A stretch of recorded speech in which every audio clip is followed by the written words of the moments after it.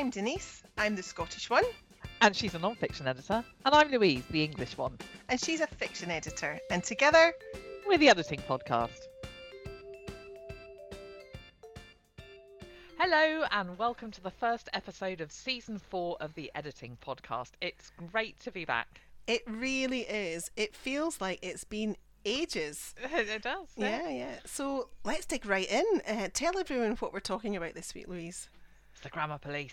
The Grammar Police. Who they are, why they're nothing to do with professional editing, and how to manage an assault from one of them. Now, Denise, you wrote an amazing blog post about this a few years ago. God, yeah, way back in 2016 or something like that. Yeah, and it got well over 700 shares, which tells us something. It struck a chord, not only with other editors, but with writers too. Yeah, it really did. And it fits in really nicely with the discussion we had with Rob Drummond, our linguist guest, who came on the podcast in Season 3.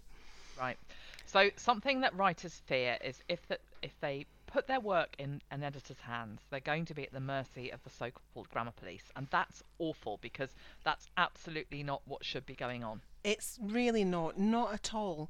Though we all know the Grammar Police, we've all been under their cosh at one time or another, whether we're editing or writing. And in case any listeners out there don't know who I'm talking about, lucky you, it's those people who delight in jumping on anyone who dares to commit a so-called error of grammar or language use, and then calling them out on it loudly and publicly. Particularly on social media. I mean, God forbid that your fingers mistype something on Twitter because you're holding a mobile phone while frying chips and arguing with your toddler. Not that I'm advocating frying chips, arguing with a child and tweeting at the same time, but you know what I mean. I know what you mean, yeah. And sometimes I just make mistakes because it's like, Twitter or Facebook. Either I'm in conversation with someone or I'm sharing something for free. So give me a break. Exactly, yeah. And that's even before autocorrect's done its thing. Yeah. And the thing is, the things that are often called out, if they're not accidental errors, and I'm thinking here about on blog posts, transcripts, that kind of thing, they're more often than not, they're issues of style or preference rather than actual rules. Yeah. And I suspect that the issues that get lots of people jumpy online, they're the actual things that are outdated or were never rules in the first place. They were style choices made by someone's English teacher, or more likely their teacher's teacher, which they're desperately clinging on to in the face of changing usage. Yeah, like singular they, the serial comma, try, and versus try to. I find it hard to believe that these things are still even being called out as part of some shaming exercise, but even a spelling mistake, come on, so what? And the thing is that online communication and the kind of the kind of informal writing style that you'll see in creative non-fic and in fiction, particularly dialogue, respects voice and all the wonderful idiomatic variances that come with speech. Yeah. So, there's no rule. There's no rules. No. Well, sometimes there are rules, but much less often than people actually realise. Yeah. And that's why behaving like you're a member of the Grammar Police is a bad thing. And it's BAD. Why writers shouldn't worry. Capital BAD, yeah. And writers should not worry that their editor is going to be overly prescriptive, unless, of course, you ask us to be. Right, well, that's a good point, and I think we ought to take a minute just to focus on that, because in your line of work, Denise, non-fiction, you're dealing with business and academic texts. So are there times when you will be prescriptive or more prescriptive? Because when I'm dealing with, when I'm editing fiction for indie authors, I use style manuals as a guide, but my approach is very fluid, and I'm more than happy to ignore, for example, Chicago's recommendations on something if I think it just works better for the story to do so. Yeah. I mean, there are definitely times when I'm much more likely to adhere to a set of given style preferences. For example, if I'm copying an article for an educational journal, that journal will probably, quite rightly, have strict guidelines for how numbers, tables and figures should be rendered. But it might also insist on things like avoiding passive voice. It might decide that data should be plural, or that singular they should be used, or that the serial comma should only be used when absolutely necessary. None of these are absolute rules, and article authors have consented to stick by that given style as part of their publishing agreement. So I am going to be more pedantic in that case because I'm working on behalf of the publisher to their style. Yeah.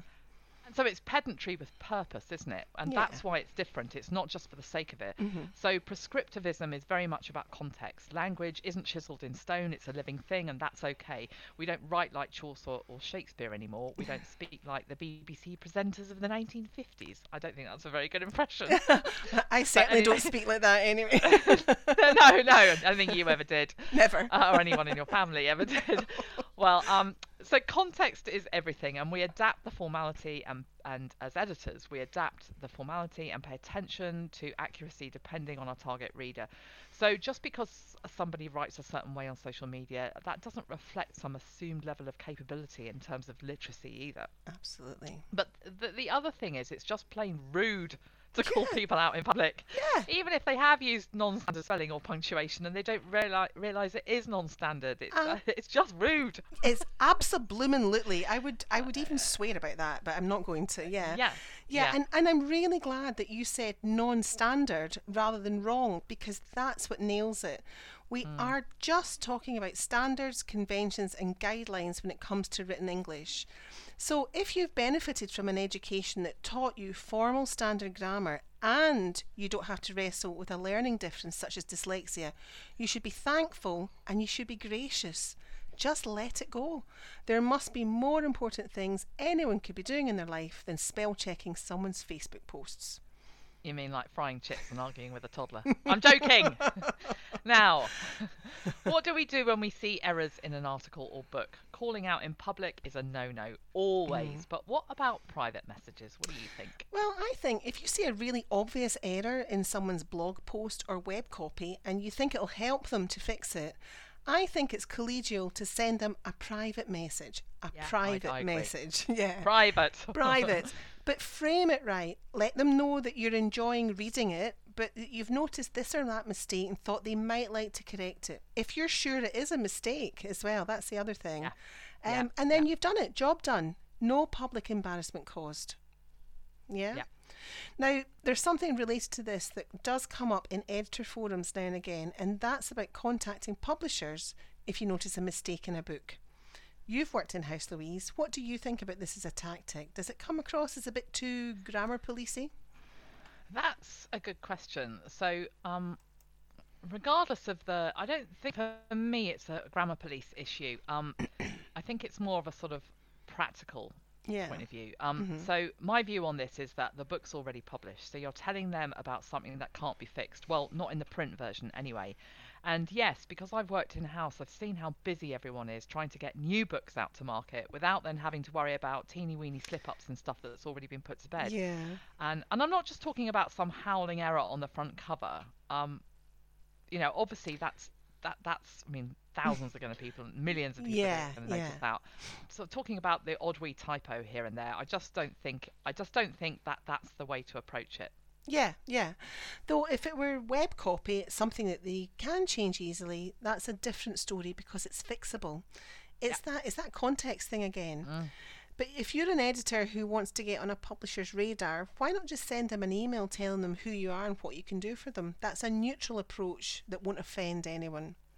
Absolutely. Go to them with solutions, your editorial abilities, not problems that they can't easily solve. Yeah. And thinking about writers' concerns again for a moment, I think all writers should feel free to ask for particular style points to be adhered to. I actually include a form on my website that authors can fill in once we've agreed to work together, and they can tell me if there's something they don't or do want me to do. So if a semicolon is banned, for example, or if a particular character's title must be rendered in a certain way, or if they want me to look out for any little stylistic tick that they're trying to avoid. Yeah, I mean, I think that's a really sensible idea, because then you know them from the beginning rather than having to go back and you've maybe made changes that they don't want on these particular issues that you need to go back and sort out again. Yeah, I've got the same approach with creative non-fiction. I'm not going to slavishly drop 0 commas into a book just because it's, and I'm doing air quotes here, standard, unless the author insists on it. And good editors might well try to defend a stylistic decision, but only if they think that your work might be perceived negatively by readers. But at the end of the day, it's the writer's call. Yep.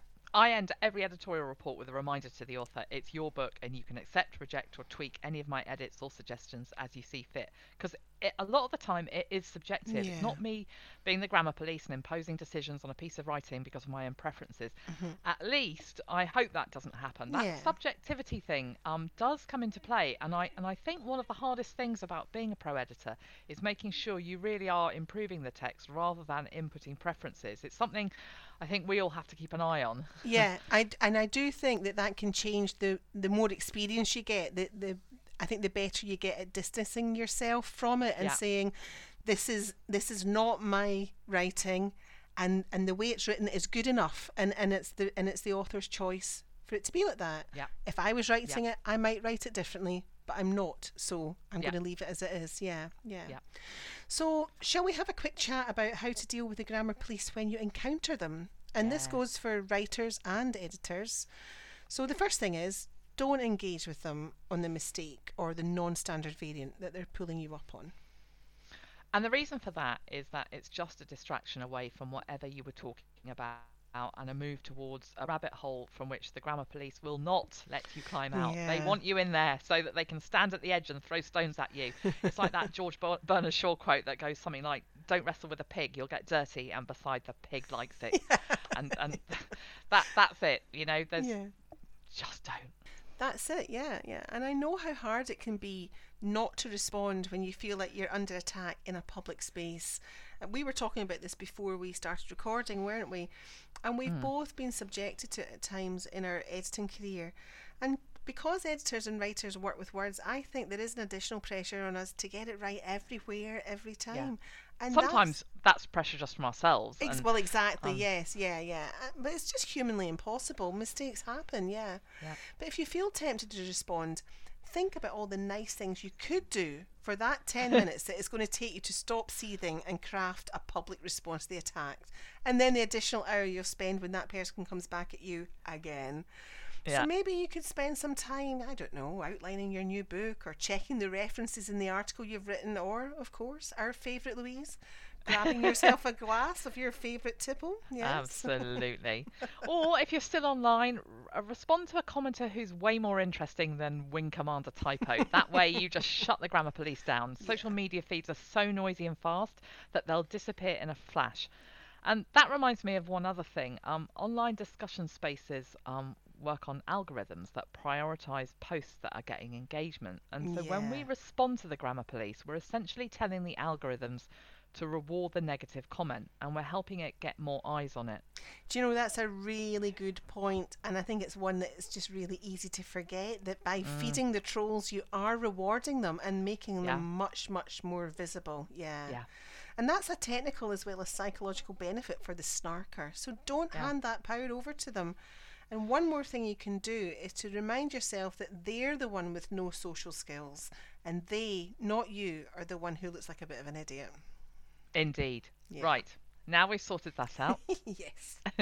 It's time for Editing Bites, the regular bit of the show where we each recommend a favourite resource that we think you'll find useful. So mine is a little tool that our friend and editing colleague Janet McMillan kept nudging me to buy for several years, I think. And I don't know why I never got round to it until recently, but now that I have, it's saving me oodles of time. Oh. It's called Text Expander. So basically, for a few quid a month, you can store snippets of text with links if you want, and assign shortcut keys to them. Then, when you want that text, and you don't have to type it again over and over and over. So it's really handy for writers and editors who are repeatedly typing similar notes, queries, addresses, emails, and URLs into documents or into a website. In fact, I love it at the end of every blog post I write. I always have a bio at the end, Yeah. and I've now popped that into Text Expander, and so I just type a couple of letters, and the whole bio just slips into Weebly, It's brilliant. and expands into the box I've created, rather Yeah. than me having to even go and copy and paste it from Yeah. a document. It's so much quicker. Because it works across different platforms, doesn't Yeah, it? it does. Yeah, it's not Yeah. just in Word. It works on email. It works on I think it works on online forms, all sorts of things. Really clever little tool. Yeah, I still don't have a copy of it. It's on my list. I know. I know. You need to get it. I think it's only about £4 a month. It's really, I mean, it's a no-brainer actually, and Yeah. so many of our editor colleagues, you included, obviously, they rave about it, and Yeah.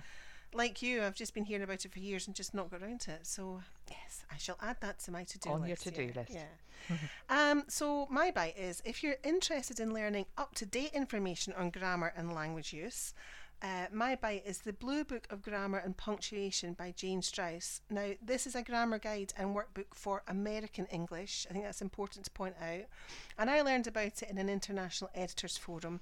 It's a lovely, clear format with handy quizzes to test your understanding. So if you're writing in American English, this is a good one for you. Great. So that's it for this week. We hope you've enjoyed this episode. Thank you so much for listening to the Editing Podcast. It's great to be back. You can rate, review and subscribe to us via Apple Podcasts, Spotify or whichever platform you prefer. And we've put all the links we've mentioned in the show notes so you can grab everything there. Bye for now. Bye-bye.